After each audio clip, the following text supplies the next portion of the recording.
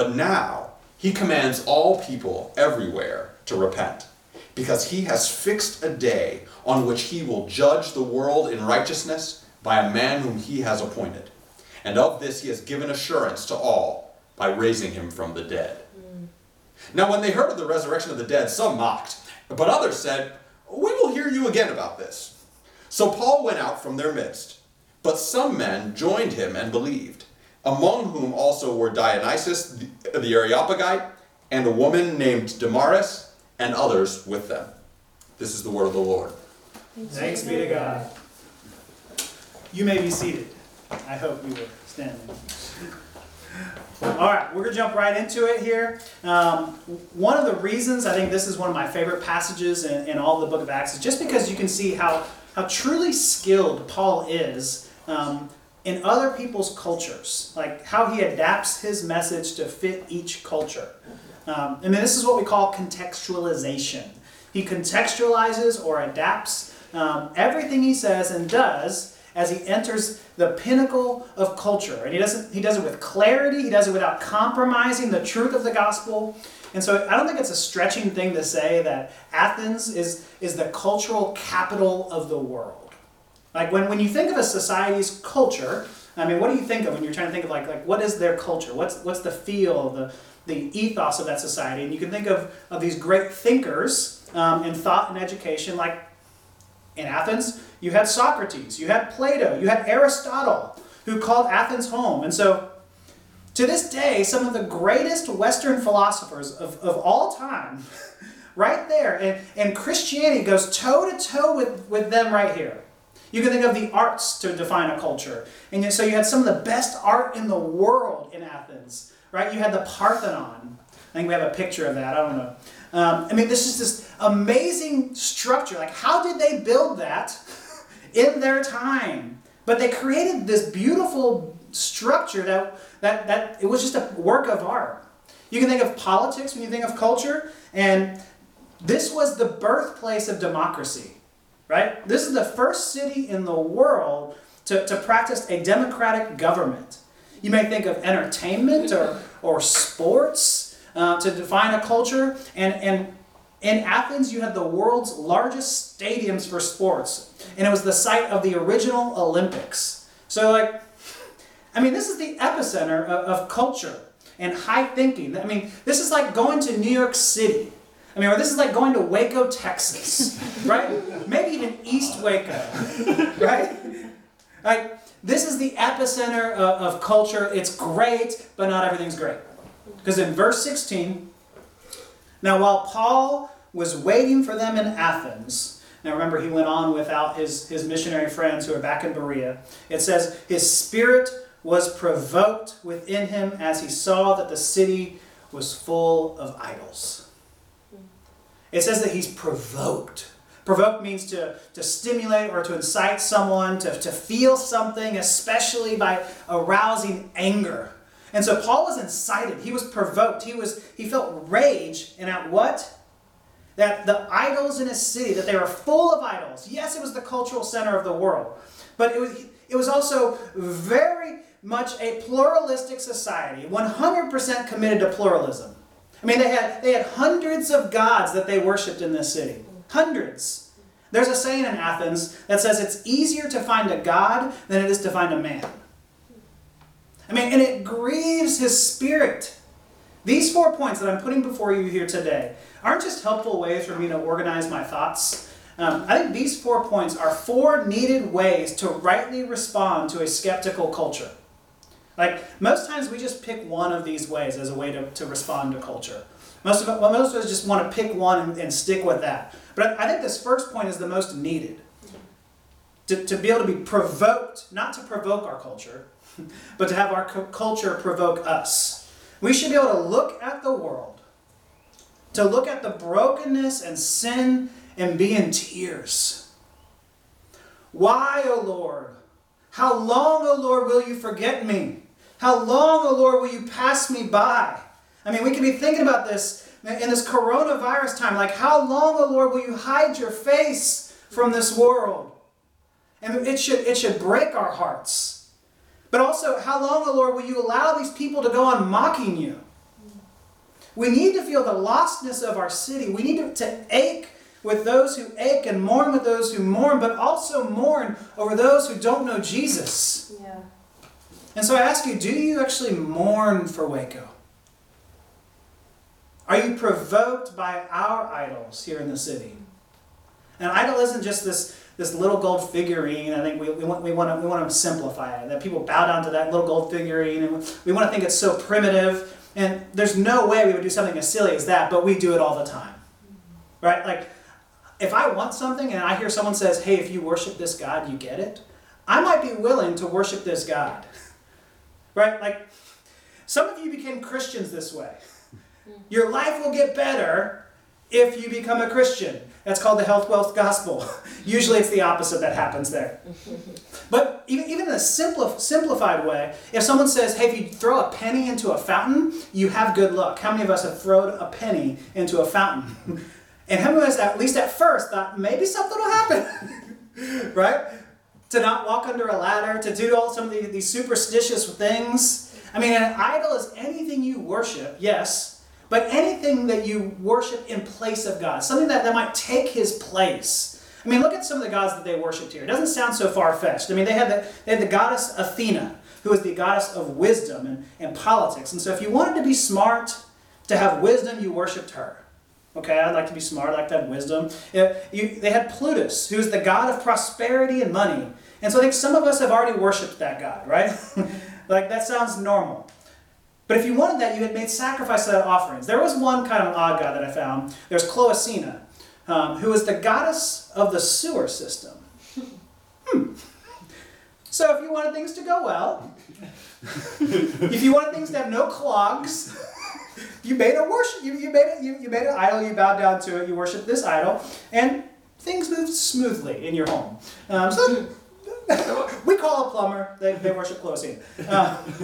Now, we may not bow down to these fake gods, but we absolutely worship more than just our God. I mean, Tim Keller says it this way. If you want to get a sense of the idols in your city, look at the tallest building in your city. Okay. So we got the Alico building. How many actually know what that stands for? Any here? Not in our household. Maybe some in your household. The Amicable Life Insurance Company. Did you know that? Amicable Life Insurance Company. And so it's a building that's just full of lawyers. I looked it up. It's full of lawyers and insurance companies. Okay. We also have McLean Stadium. We understand that. If you walk out my front porch right here, I can see both buildings because they are so big. You can see the Alico building. You can see McLean Stadium. And an idol is usually something good that we make into an ultimate thing. So I'm not trying to say these things are bad, but they become ultimate. If these buildings are our Parthenon, what do we worship? We worship security and we worship entertainment. That sounds about right for our culture. We worship money and we worship sports. And I think the sports one is easy to see. I mean, you go on Saturday afternoons or Saturday evenings and you just praise the team, right? Like, there's so much. It's easier to lift your hands at a stadium than it is in church. Right? Like, it's easy to see. Or take it a day earlier. If you go on Friday nights in Texas, what's the one day you can't plan an event on in the fall? Friday night in Texas. Because of what? Friday night lights. Because sports are our gods. I mean, we have Christians skipping Sunday morning service to bring their kids to these club tournaments on Sundays. Uh-oh. This provokes me. I'm thinking, seriously? I mean, there's another structure that provokes me, though. It's the bridge right here in Waco. That bridge that should be a sign of our connectivity of our city is actually a sign of the two sides of Waco. It's a sign of the haves and the have-nots. I mean, it's been this way for years because of practices like redlining and segregation. And so I think, brothers and sisters, this should break our hearts. If it doesn't break your heart, do we have love? Like, it has to break our hearts for it to be love. And so what breaks your heart? What provokes you? But let's connect before we challenge.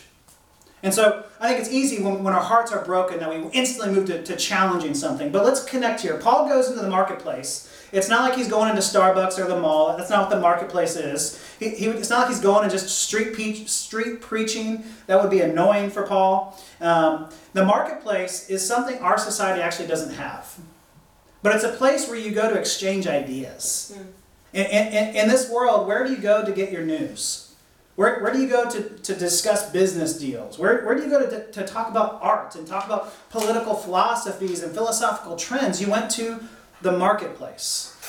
Today we have Twitter, which doesn't seem as easy to have a good conversation, but they actually were able to say what they thought and not have someone yell at them. They were able to have discussions with each other. And so they had the marketplace. And so Paul goes there and he encounters the Epicurean and Stoic philosophers. And so the Epicureans were basically these hedonists. They believe that there's no life beyond death, and so you just live it up. Like if there's no death, there's no life after death, then just enjoy this life. The chief end of man is to seek out pleasure and to be happy. And so the Stoics, that's the Epicureans, but the Stoics were pantheists, meaning they believed God was in everything. Right? And they're similar to today's Hindus. Don't bother trying to sell me this dream that life goes on. We are gods. But they believe that when you die, you die. Now, these groups here tell Paul in verse 18, what does this babbler wish to say? What does this babbler wish to say? Babbler is this derogatory term that they're insulting Paul with. It's a bird that picks up seeds and spits them back out without digesting them. And it's a babbler or someone who rambled on about things that they didn't really understand themselves. They picked up something and they just said it. And so they're kind of a second-class mind, or an insult today might be they're a third-rate journalist. And he seems to be speaking of this foreign deity, talking about Jesus and about the resurrection. And so they said, you know what, let's bring him to the Areopagus. I don't know if it was like, hey, let's embarrass him or not. But they bring him to the Areopagus, which in Latin means Mars Hill. I mean, it literally is this giant hill, this giant rock. And they go to the Areopagus court, the highest court in Greece for civil, criminal, and religious matters. They go before this place where just like deep thinking happens. Let's get deep here. Let's talk about real matters. And Paul connects with them first. And in verse 22, it says, "Men of Athens, I perceive that in every way you are very religious." What an introduction, right? Like, we cannot miss how huge that is. Like, Paul doesn't come in guns a-blazing. Y'all are the worst. Y'all are just those people. Like, if he uses those people, you know he's not getting it, right? Right? He doesn't do that. Why? Because they would just shut him down. They wouldn't hear him. He would be just throwing darts at a rock and it would just fling off. Nothing would stick. John Stott talks about this in another way. He says, some pastors' sermons are like bridges to nowhere. Ooh. They're actually grounded in good theology and scriptural authority, but they go to nowhere, meaning they never land to where the culture actually is. Right? And so they're never going to the actual side. They're not actually addressing a real culture to where they can hear it and especially apply it to what they're going through. And so that's why I think a boring sermon isn't just like a miss by the pastor. I think it's wrong. Hopefully I haven't had one of those. They're missing how to connect to the hearer. Like, I think many Christians just see the gospel as just this one-way bridge that we don't actually connect with your culture. We're just going to lob truth grenades over and say, this is true, hopefully you believe it. Whoa.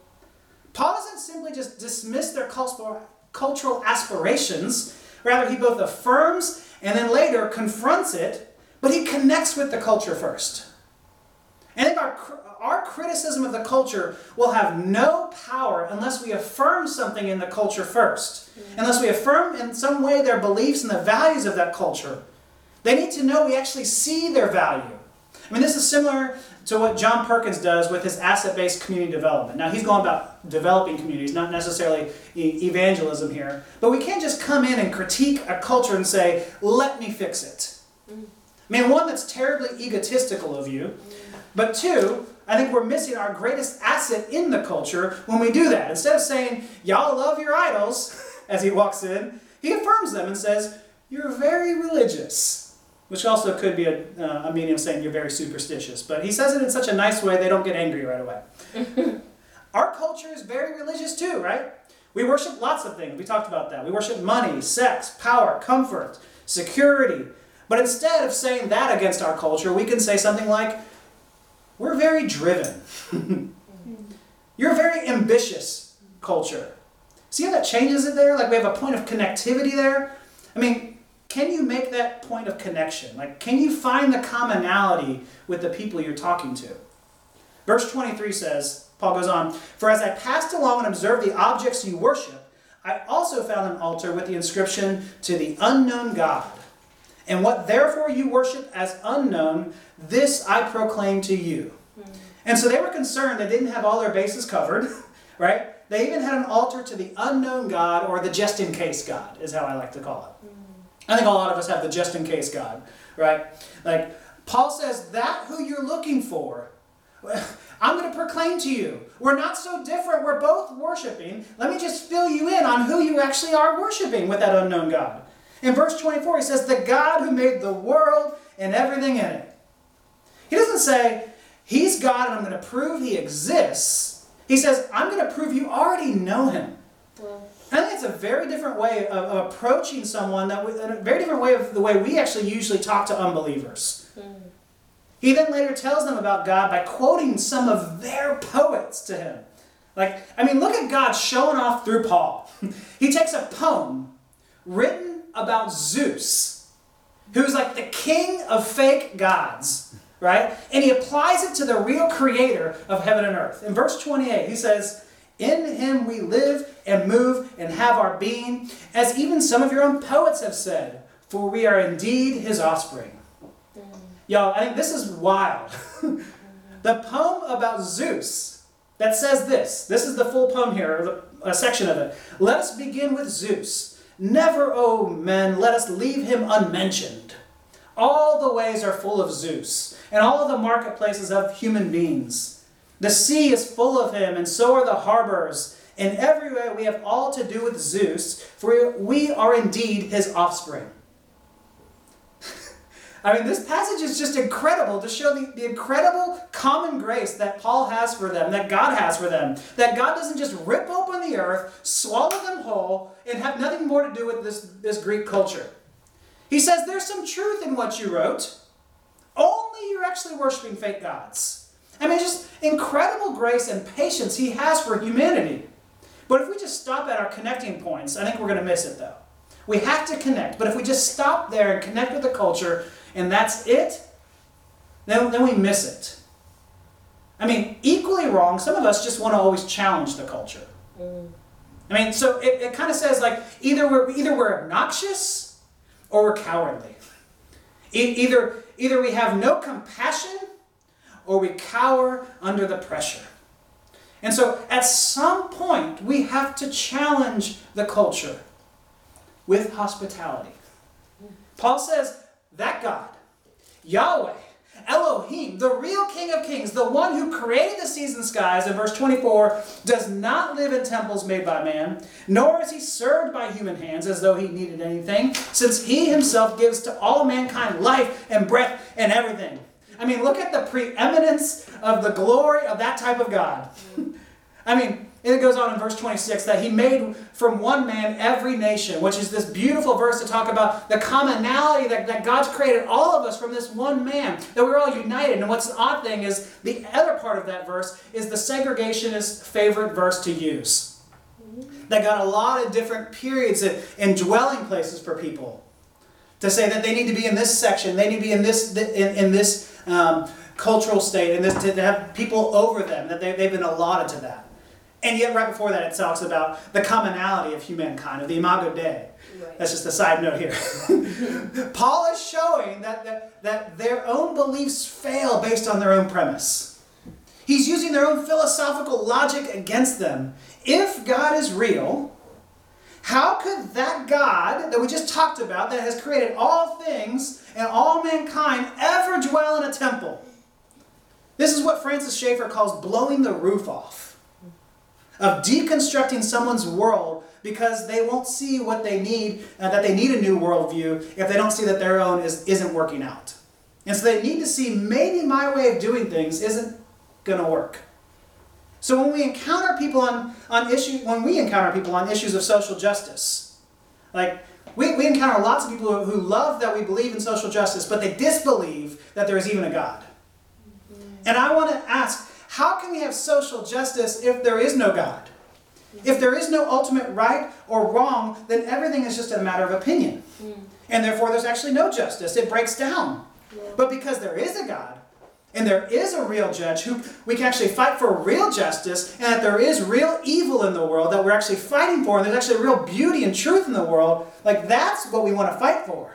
And so we need to be willing to challenge the culture, and that willingness comes knowing full well that we will be rejected and that we will be laughed at. Yeah. Paul both connects and challenges the culture, and in the end he gets mocked. Yes, Dionysius, a member of the Council of the Areopagus, believes, and that's huge. And then Damaris, another foreign woman, believes as well. And don't you love that Luke has been pointing out all of these women who believe? Yeah, we love Luke. But others laugh at him and run him out. And I think many of us, this is our greatest fear. I think we cower under the pressure of our culture. Is the Bible really inerrant? Can we actually trust this book here? I mean, all of it? I mean, everything Paul says, he says some hard things. I mean, you're going to be seen as an idiot if you say yes. Like you don't have a brain. Like this is completely outdated. And this is exactly what Paul is talking about in 1 Corinthians chapter 1, verse 23. He says, "But we preach Christ crucified, a stumbling block to the Jews and folly to the Gentiles." A stumbling block. It's the scandal is that word there. It's the scandal of the gospel. It's scandalous. It is offensive. It's seemingly idiotic. Like, how dare we say our way of seeing the world is the only way? And that's the response you're going to get when you stand on the truth of Scripture. I think many want to say we're all just trying to make sense of God, like a blind man coming to an elephant who's just feeling his way through this world. I mean, if a blind man comes to an elephant and he feels the leg of an elephant, this giant trunk of a leg, he might say, you know what, this is a tree.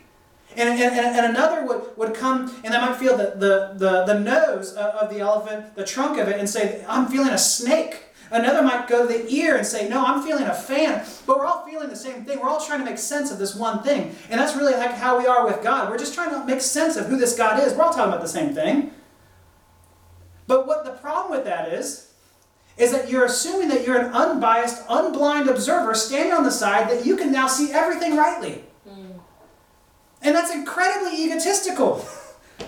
The only reason we believe this to be true is because God's Word has told us these things that are true. And the only reason we can trust that is because of the resurrection. A verifiable fact in history. Now that's when we have to turn our conversation from being provoked to connecting to challenging to lastly to proclaim. We have to proclaim something.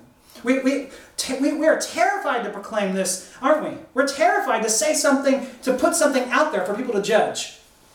But we have comfort knowing that the same mocking that happens to Paul, that's going to happen to us, happens to Jesus. So that when others mocked him, they made fun of him, calling him the King of Kings jokingly. And they jokingly put a crown on him, but a crown of thorns that would scrape down his skull so that the blood would tear as they were murdering him and killing him. And he took that. He took that rejection. He took that mocking. And he took that death for you. And that's what we proclaim. But that's not the end of our story. Oh no, right? It doesn't stop there. No, it doesn't. Paul is not about to proclaim just the death of Jesus. He's about to proclaim the resurrection of Jesus. He then tells them boldly in verse 30 to repent. And then tells them about a man. He doesn't actually get to say who that man is, but we know who that man is. He tells them about a man who he's appointed, and that this man has been raised from the dead, and that act of resurrection assures us that this God-man is who he says he is. Come on. That we can trust this word, and that this God-man is who you've all been searching for.